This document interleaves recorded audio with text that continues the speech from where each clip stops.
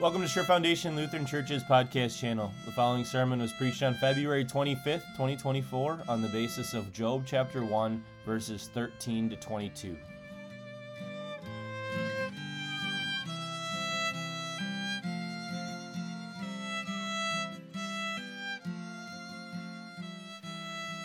Our sermon text from Job chapter 1 says, "One day, when Job's sons and daughters were feasting and drinking wine at the oldest brother's house, a messenger came to Job and said, 'The oxen were plowing and the donkeys were grazing nearby, and the Sabaeans attacked and made off with them. They put the servants to the sword, and I am the only one who has escaped to tell you.' While he was still speaking, another messenger came and said, 'The fire of God fell from the heavens and burned up the sheep and the servants, and I am the only one who has escaped to tell you.' While he was still speaking, another messenger came and said, 'The Chaldeans formed 3 raiding parties and swept down on your camels and made off with them. They put the servants to the sword, and I am the only one who has escaped to tell you.' While he was still speaking, yet another messenger came and said, 'Your sons and daughters were feasting and drinking wine at the oldest brother's house, when suddenly a mighty wind swept in from the desert and struck the 4 corners of the house. It collapsed on them, and they are dead, and I am the only one who has escaped to tell you.' At this, Job got up and tore his robe and shaved his head. Then he fell to the ground in worship and said, 'Naked I came from my mother's womb, and naked I will depart. The Lord gave, and the Lord has taken away. May the name of the Lord be praised.' In all this, Job did not sin by charging God with wrongdoing." The word of the Lord. Join me in a prayer. Dear Lord, may the words of my mouth and the meditation of our hearts be pleasing in your sight, O Lord, our rock and our Redeemer. Amen.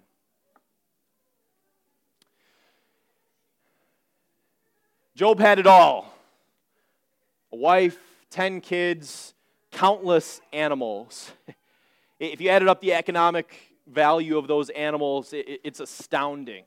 To put it in terms of today, millions and millions and millions of dollars. And Job had employed many servants. He was considered the greatest man in all of the East. Job seems to be a contemporary of Abraham, and he lived east of the Jordan River. And so he was considered by the people of that time the greatest of the men to the east. And Job wasn't just known because he was wealthy, but the entire book of Job starts off by saying that Job was upright and blameless, that he feared God and shunned evil. He wasn't one of these nasty rich guys that is kind of scummy. No, this was an upright man who feared God. Yet tragedy struck him all at once in a remarkably terrible way. Where messenger after messenger comes to him. One comes and says, "Your oxen and your donkeys, they've been taken by the Sabaeans, and some of your servants have died in that interaction too." And then before he's even done talking to that messenger, another one comes and says, "A fire came from the sky like sulfur and burned up the sheep that you have." And then before that one's done talking, another one comes and says the Chaldeans formed parties, raiding parties, and they took away your camels, and they killed more of your servants. And Job's got to be thinking, well, I don't know what he's thinking. This is all coming at him at once. But what possibly else could happen, right? And then the fourth messenger comes and probably drops the biggest bomb on him here. All 10 of his kids died at the same time in the oldest brother's house as it collapsed. Job was distraught, as you'd imagine. He tore his robes, he shaved his head, he fell in the dirt. That was a sign of great mourning and bitter anguish. Try to put that in perspective, right?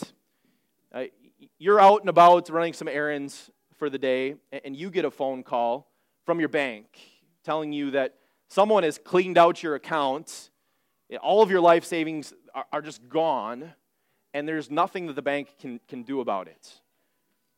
And as you're on the phone, you get a call waiting, and there's another call, and it's a fireman, and he tells you that your house has had a fire and it's not salvageable.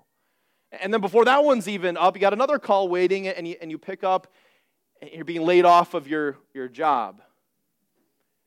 And if that wasn't enough, then you get a call from a police officer who's responded to the scene of an accident, and your entire family has died in a car accident. It's hard to even imagine how you'd feel with something like that. Distraught, like Job. I don't think mourning or bitterness or pain even begins to describe how you'd feel.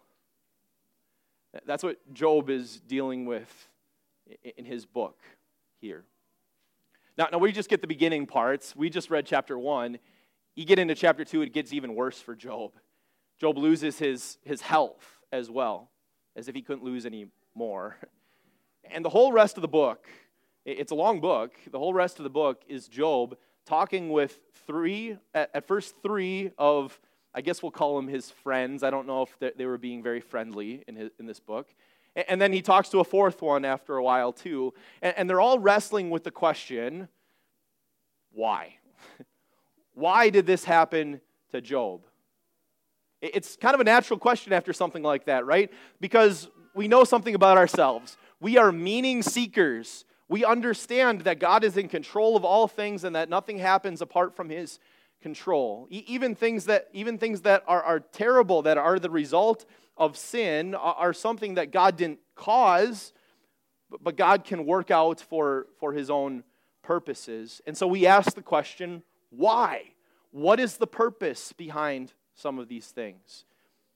Sometimes that's a useful exercise, right, to think through why. Because the Bible does lay out sometimes why we suffer and some good things that can come from suffering. But the book of Job is an interesting book in the sense that Job never gets the answer to that question. He never finds out why. The actual why that we get to know from reading the book of Job is that Job was being put to the test. That this was a test of Job's faith. This was a test of his faithfulness, his commitment to God. Job didn't know that. Job didn't know about the conversation that was going on behind the scenes between God and Satan. When Satan said, of course he follows you because everything's going good in his life. If you just took some of these things away, then he'll curse you. He'll give up on his faith. Job didn't know about that conversation. So he wrestles this entire book with that question, why?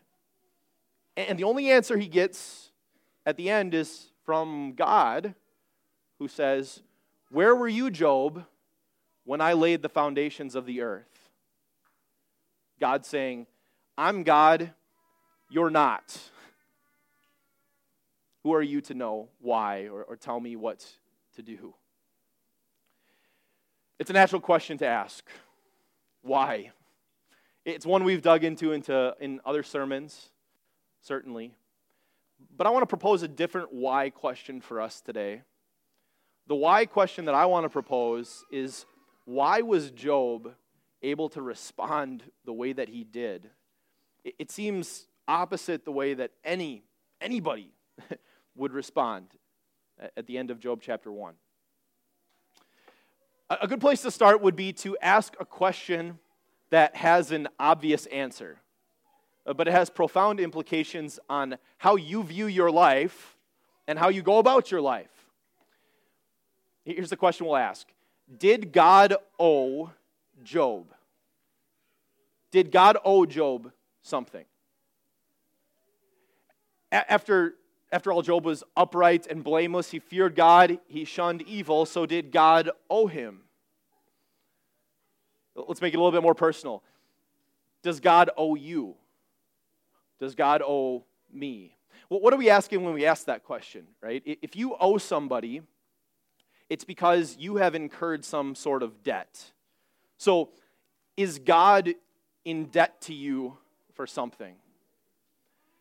And you might incur a debt because of something that that person has done for you, or maybe because of who that person is, right? So does God owe us something because of something we've done for him, or because of who we are? Well, who are we? That's a multifaceted question, right? And the Bible talks about that in a lot of different ways, but here's one of the ways that the Bible talks about who you and I are, and what's common to all of us, that we are poor sinners. We are poor sinners that inherited that sin from our parents. And God's word holds his law in front of us and shows us the outgrowths of that sin, so that as we evaluate our hearts and our lives, if we're honest with ourselves, we don't stack up to that law. We always fall short of that law. We are hopeless sinners. And our consciences convict us of that. They tell us that. It tells us that. Even such an audacious sin as to believe that God owes us something. That because of something I've done, because of my behavior, because I've tried to be a good person in life, that somehow God owes me certain blessings. That because I come to church on Sunday, and because I volunteer for things at church or in my community, that God owes me something for that. In fact, we maybe have a subtle list of expectations in our heads. A subtle list of expectations that we have of God if I'm going to follow him. Now, we never say that out loud, right? You're probably a little appalled that I even brought that up, right?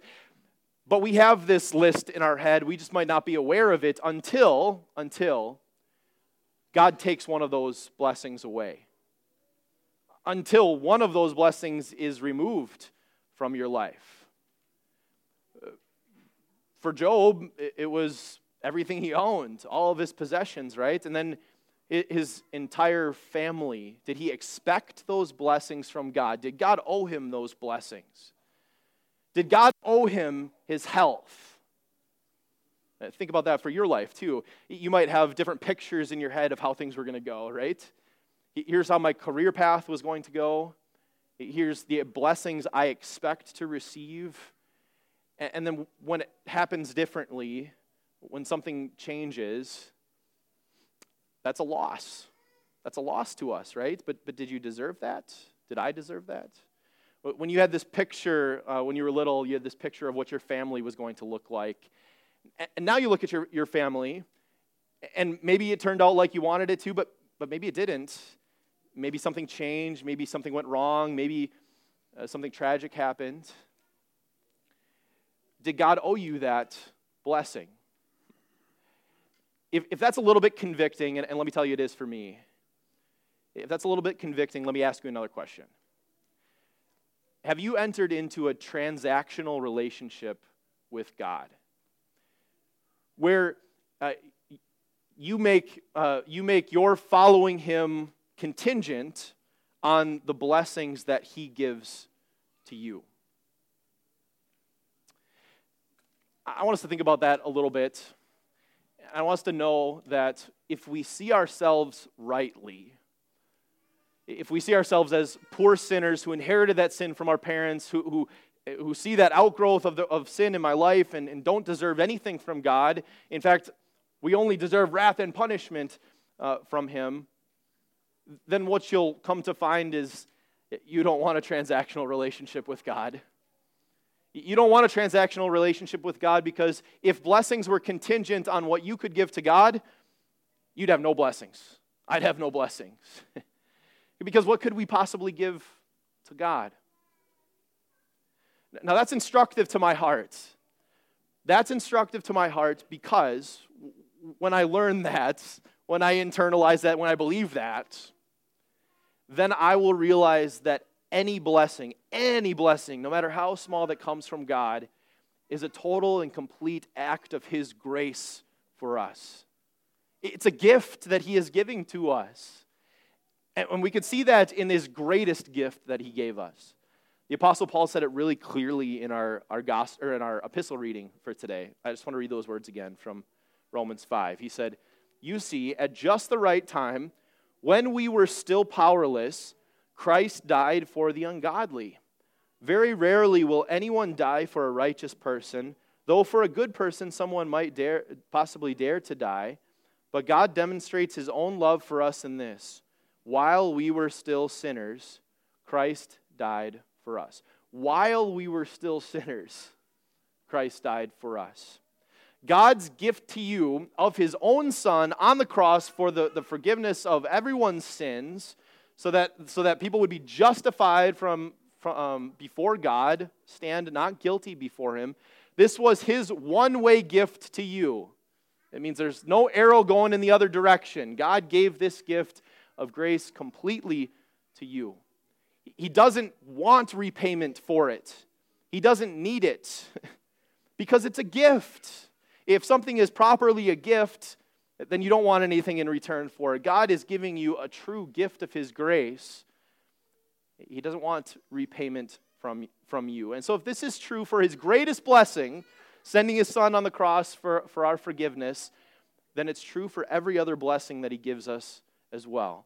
That these blessings that he gives us in life, whether it be family or job or possessions or whatever it may be, these are a total act of his grace to us. And we can give thanks to him for it, in his grace that he gives, that he provides, that he protects, that he loves. A transactional relationship with God is a shallow relationship. And a transactional relationship with God actually removes the grace from the gospel. It assumes that you can give something to God. And when you remove the grace from the gospel, it's not the gospel anymore. And when you remove the grace from the gospel, that message has no power anymore. But the message that has power is that while we were still sinners, Christ died for us. That message has power. That message has power to change hearts. We've talked about the last few weeks how that message changes hearts from someone who is an unbeliever to a believer. It creates faith in someone's heart. It strengthens our faith. That's why we come and hear the word here each week. But that message of God's grace in the gospel also creates something in you. It produces fruits within you. And some of those fruits would be thankfulness, gratitude, and contentment. Now, thankfulness, gratitude, and contentment are so obvious to us. We know when we feel that, when life is good, right? When we can very obviously see the blessings God has given us, and we are thankful to him for that. We have gratitude in our heart toward him. Yet this thankfulness, this gratitude, and this contentment isn't just a reaction, but it's something that God produces within us, and it's what lies behind Job's words. Now, Job isn't saying, thank you, God, for killing my children. He's not saying, thank you, God, for taking away my possessions. What Job is saying when he says this is, God, you are good, and I trust that. I don't deserve anything from you, and you are still my God. That has not changed. I am faithful to you. He might even in his more in his better moments say, thank you for the time that you've given me with those children. Thank you for the blessings that you bestowed on me back then. Thank you, Lord. He says, naked I came from my mother's womb, and naked I will depart. The Lord gave, and the Lord has taken away. May the name of the Lord be praised. Now, I don't want you to get the wrong idea. I don't want you to get the wrong idea that, okay, I'm a Christian, I experienced this terrible tragedy, so, all right, great. I love suffering. This is great. Job wasn't like that. Job was hurting more than anyone could imagine. Job was mourning. He was bitter. He wrestled with God. You'll see that throughout the rest of the book. If you have time this week, just read through the book of Job.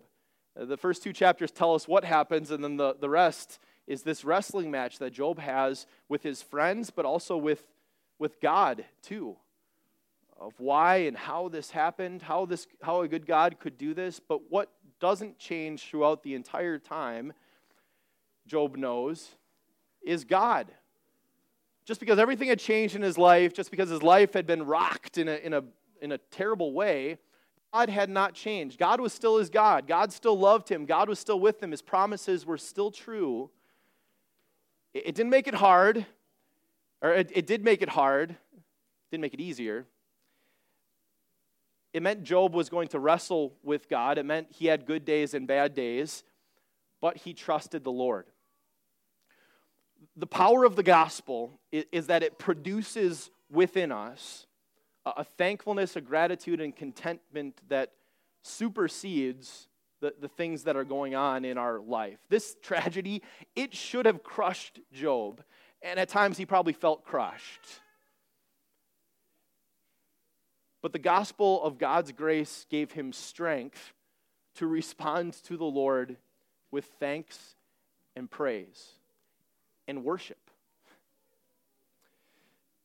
Like I said, that wouldn't make his life easy, and we shouldn't imagine that the crosses that we bear in life, and you will bear a cross, we shouldn't imagine that that will be easy or delightful.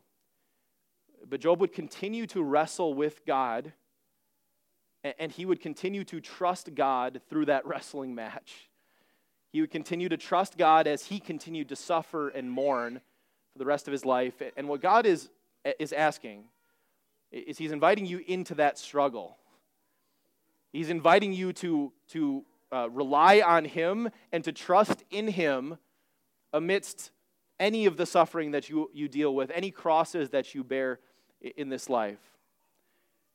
And he's asking you to trust that he is powerful enough to produce a faith in you that can respond with praise and thanks in times of happiness and times of extreme sorrow. God grant us that. Amen.